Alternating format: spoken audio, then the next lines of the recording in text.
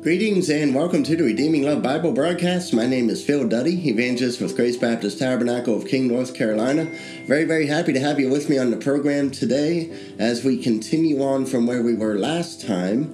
As always, please do reach out to us at redeemingthelost@icloud.com. We would love to hear from you.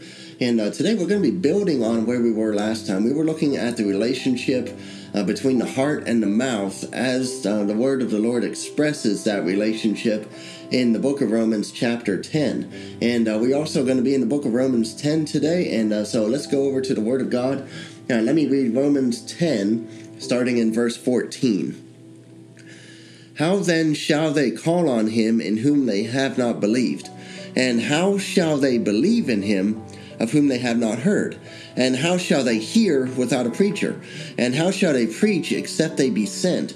As it is written, how beautiful are the feet of them that preach the gospel of peace and bring glad tidings of good things. Now we need a little bit of backdrop here. And that backdrop is very, very simply the reality that sin is exceedingly sinful and that God has a desire to save sinners. God has a desire that sinners come to repentance. God has a desire that sinners be saved from his wrath in a very, very real place called hell. And in addition to having that desire, he doesn't just have that desire, but he made every provision for that salvation from his wrath to be possible. And we need to understand that sin is sin, and that sin is worthy of death. And that, things like adultery, things like fornication, things like deception and blasphemy and idolatry and all the rest of it, drunkenness, they all come as a result of a fallen condition. They come because we are fallen by nature. We are sinners by nature. And we just really don't have another option as we go through this life. And there's a whole lot of history behind that. And you can go all the way back to the book of Genesis to get that history. But there's a reason that sin just naturally comes out of us. There's a reason that we always, by nature, find ourselves contrary to the holiness of God, contrary to the goodness of God, contrary to the justice of God, contrary to the truth of God. We just naturally find ourselves there. And there's a reality that God is putting sin out of his creation. If you flip ahead to the book of Revelation, you're going to find the reality that there's going to be a new heavens and a new earth, and there's not going to be any sin there. At that time, there will be no sin. At that time, sin will be a thing of the past. Now, sin is very present in the creation now, but it will not always be that way. The Word of God tells us this. And God is going to put away sin out of his creation. And death is the vehicle of doing that. Death is the vehicle of God putting away sin out of his creation. Sin is very, very temporary in creation. I just mentioned the new heavens and the new earth. You will notice that we have a lifespan. Human beings have a lifespan. Animals have a lifespan. Plants have a lifespan. Everything's got a lifespan here. Everything is very, very temporary in terms of its lifespan. About the only thing that's constant is, the fact that, days and nights and, time just kind of goes on. But we are, according to the flesh, we are very temporary. We talk about a lifespan. And God moves in the years that we have. Hear that. God moves in the years that we have. We have these years. And over the course of the time that we're here, over the course of the time that this life goes on, we have opportunity to hear the good news of Jesus Christ. We have opportunity to believe Jesus. We have opportunity to be born again. We have opportunity to be forgiven. We have opportunity to be made new. We have opportunity to come into a redeemed relationship with God. We have opportunity to be given eternal life. God, not only, again, he has a will for that. And we're going to get into that. He has a will for that, and he's made every provision for that to happen. But friend, understand that the wages of sin is death.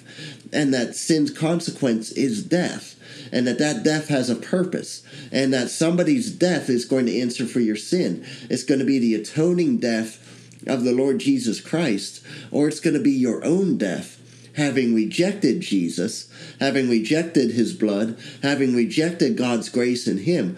But the point is, somebody's death's going to answer for your sin. Now, the good news of the gospel is this, wherein we are worthy of death by nature of this sin. That is our nature, and it just sort of naturally comes out of us in word and in deed and in action. The good news of the gospel is that Jesus died. Jesus became sin, and Jesus died a death. And the whole reason he did that was so that your sin could get placed upon him. So that your personal sin placed upon him, your death placed upon him. He dies your death, and you go free. He dies your death, and you receive eternal life. He dies your death, and you are forgiven. He dies your death, and all of a sudden God looks at you, and he doesn't see any more sin. All of a sudden, God comes and he dwells. All of a sudden, you get pulled into relationship with God. All of a sudden, you get made into a new creature. And because Jesus died an atoning death, and hallelujah, it didn't stop there. He rose again. Jesus, he laid down his life, and he took up his life. And he is alive, and he is well today. And he is ministering today.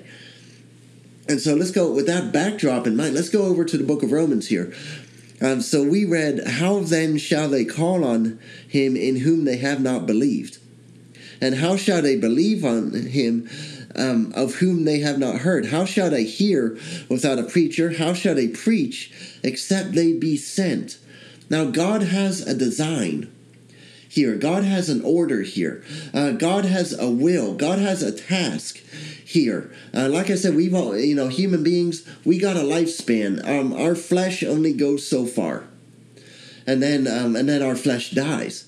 But the spirit lives, and the soul, and we live on.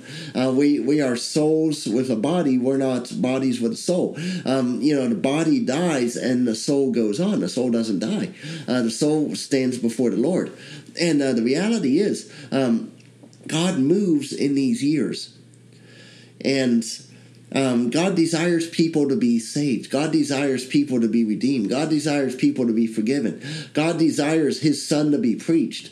God desires there's rejoicing in heaven, the likes of which we don't understand here, when one sinner repents, when one sinner is saved, when one sinner is born again, when one sinner is forgiven, when that salvation happens in only one person, there is rejoicing in heaven. And it's a glorious thing.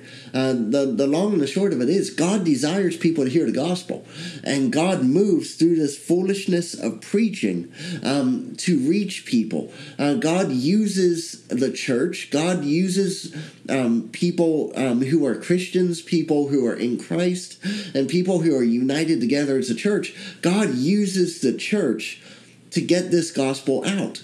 God gives the church word. God gives the church the gospel, and then the church, being the vessel, pours it out on the person next to him. Pours it out on their neighbors, on the town, on the city, on the state, on the country.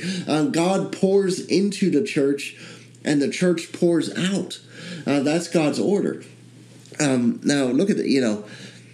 People have to believe on Jesus in order to call upon him. People have to hear on Jesus in order to believe on him. Somebody's got to preach in order for people to hear. And somebody must be sent in order to preach. God accomplishes all of this through the church. He accomplishes all this through local churches, and he accomplishes all this through the church, around the world at large. Brothers and sisters all around the world, in all the nations of the world, and all the places of the world, because God has a desire. He did all this stuff with Jesus. Jesus did all of this dying on the cross, and he did all this becoming sin, and he did all this bearing the wrath of God, and he did all this rising again. And he didn't just do it and just not tell anybody. No, quite the opposite. This goes out. This has gone out throughout history. And God has a heart going on here. God has a real heart going on here, that everybody hear Jesus, because there's not a soul alive that God doesn't love. Regardless of whether or not that soul believes in him, regardless of whether or not that soul loves him, God loves that individual soul. That individual person might cuss God out from the rising of the sun to the setting of the sun. Might have this hatred, might have this murder, might have this lust. Might have, all this sin just coming out. Just because you sin, that does not mean that God stops loving you. No, in the case of somebody who's a sinner, in the case of somebody who's rejecting God, God reaches out, and God reaches out, and God reaches out, and God reaches out. How does he do that? Through people that he sends. Through people that he sends to preach, so that people might hear, so that people might believe, so that people might call upon the name of Jesus to be born again. Hallelujah and amen. God uses the church. We cannot miss that fact. We cannot miss the fact that God desires every single Christian man, woman, and child in the world to be a member of a local church. God did not design you to be sort of off on your own. God did not design you to just have a family church. God did not design you for that. God designed you to be a part of a local body of believers. And you get blessed by that, and in turn, you bless that local body of believers. This is, the order of God, the design of God, the will of God, according to the New Testament. You can look in Ephesians 5, you can look in Colossians 1, just some stuff that I wrote down real quick. But there is God's order for the church expressed in the New Testament. And, God blesses people who are members of a church. There are pastors, and there are teachers, and there are evangelists, and there are apostles, and there's the fivefold ministry, and they're all there for the benefit of the saints. They're all there for the maturing of the saints, for the growing up of the saints, and the saints minister to one another. It's the heart of God that we be a body, and that we function as a body. And so God blesses us that way. And God also blesses the world that way, because it's through the church, it's through people, it's through people that God reaches people. We are vessels, and we've got a treasure. We've got the treasure of the Holy Spirit. We've got the treasure of the gospel of Jesus Christ, and we have it in these earthen vessels, these fragile earthen vessels. We have it in us. We walk around in our bodies, and hallelujah and amen. We preach, and God moves. And I pray that you know what that's like, God moving through you. But at the same time, it's just God's will that we be a body, and it's God's will that we reach out as a church, and that we have that focus, we have that desire, we have that priority to reach people with the gospel, to reach people with the gospel of Jesus Christ, so that everybody hears. And so that everybody has an opportunity to believe, so that everybody has an opportunity to call upon the name of the Lord Jesus Christ and be born again. It's a real simple truth that, if you're a Christian today and you're listening to this, somebody preached the gospel to you. Whether that was in a witnessing situation, whether you were in a church service when it happened, whether you were out on a sidewalk when it happened, whether you were listening to something, like online or on the radio or on the television when it happened. But the point is, somebody was preaching the gospel, and you had the opportunity to listen, and you had the opportunity. God moved on you. God showed himself to you. God showed yourself to you. God showed you your sin. God showed you his holiness.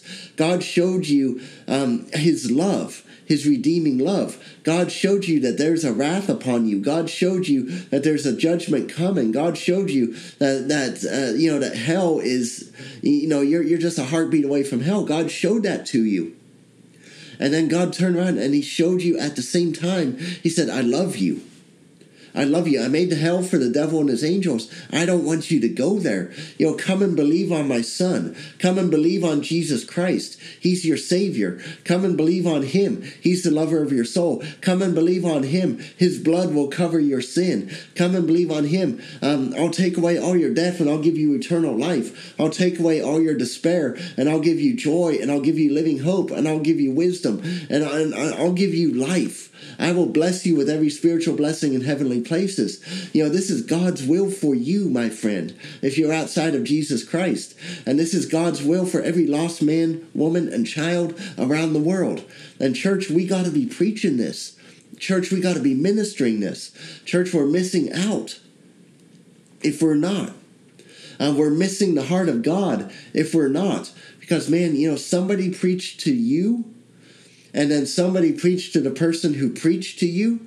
Somebody preached to that person. Somebody preached to that person. Somebody preached to that person. And every single one of us can trace our spiritual lineage in that way back to the original apostles, back to Jerusalem, back to Acts chapter 2 when Peter was preaching and people were starting to believe. And people were starting to become Christians. People were starting to be born again. People were starting to be forgiven. The Spirit was building the church. And the Spirit was putting the church on the face of the earth. And it started in Jerusalem. And then not too long after that, it started going outside of Jerusalem. It started going into Samaria. It started going unto the ends of the earth. And that's where some of us are in regard to that. So you can trace, I mean, look back. Something that's really cool to do. Go back to the person who preached the gospel to you if you can. Ask them who preached the gospel to them. Who preached the gospel to them. And you go back all these generations. You go back in history. And man, every single one of us can go back to the day of Pentecost. When Jesus, hallelujah and amen, his faithfulness, he sent the Holy Spirit. And in the power of the Holy Spirit, the church was established upon the earth. And so, church, we got to be about our Father's business. We got to be worshiping God. We've got to be walking with God. We've got to be in God. We've got to be, hallelujah and amen, we got to be right with God. And we've got to be reaching out to other people. We've got to be preaching the gospel of Jesus Christ. We've got to be ministering Jesus Christ to everybody around us. That's the will of God, my friend. That's, hallelujah and amen. And it's just a good, glorious thing. And God does it all through the church. But hallelujah and amen. He's sending folks. And I believe if you read the Word of God, Christian, you will find that you have already been sent. You will find commission passages. You'll find one in every gospel. And you'll find one in the book of Acts. And hallelujah and amen. God wants this thing to go out to the end of the earth. God wants every single man, woman, and child to hear this gospel. This is, man, what we've got to be about. And hallelujah and amen. It's a blessed truth that somebody preached the gospel to you.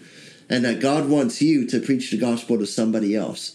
And matter of fact, a whole bunch of somebody else's. So that other people can be in Christ. Other people can be forgiven. Other people can be saved. And God is glorified there. And God is also glorified when, and it's a sobering thing. But God is glorified whenever somebody hears the gospel of Jesus Christ and says no. Says, no, I don't want that. No, I don't want him. No, I don't want you. God is also glorified. He expresses his goodness. He expresses his mercy. He expresses the fact that he desires people to be saved. He expresses the fact that he has made every provision in Jesus Christ to take away your death and give you life. And to do that for the whole world. And so God is glorified when, and heaven rejoices when one sinner repents and when one sinner believes in Jesus, when one sinner is saved, one sinner is born again, one sinner is forgiven, one sinner is made new, one sinner is delivered, one sinner is set free. Hallelujah and amen. Heaven erupts in rejoicing. And God is also glorified whenever somebody rejects him. But the point is, God is speaking. God has stuff he wants to say. God wants people to hear about Jesus. And man, somebody preached it to you. He wants you to preach it to somebody else. Thank you so much for listening to me. I pray that this has been a blessing. Pray that this has been an encouragement to you. Please do get in touch with us. We'd love to pray with you. We'd love to hear from you. Redeeming the Lost at iCloud.com. And we're also a ministry of Grace Baptist Tabernacle. We're a church located in King, North Carolina. gbtministries.com for information about the church. You can contact us that way too. And may the Lord richly, richly bless you. And thank you so much for listening. Amen.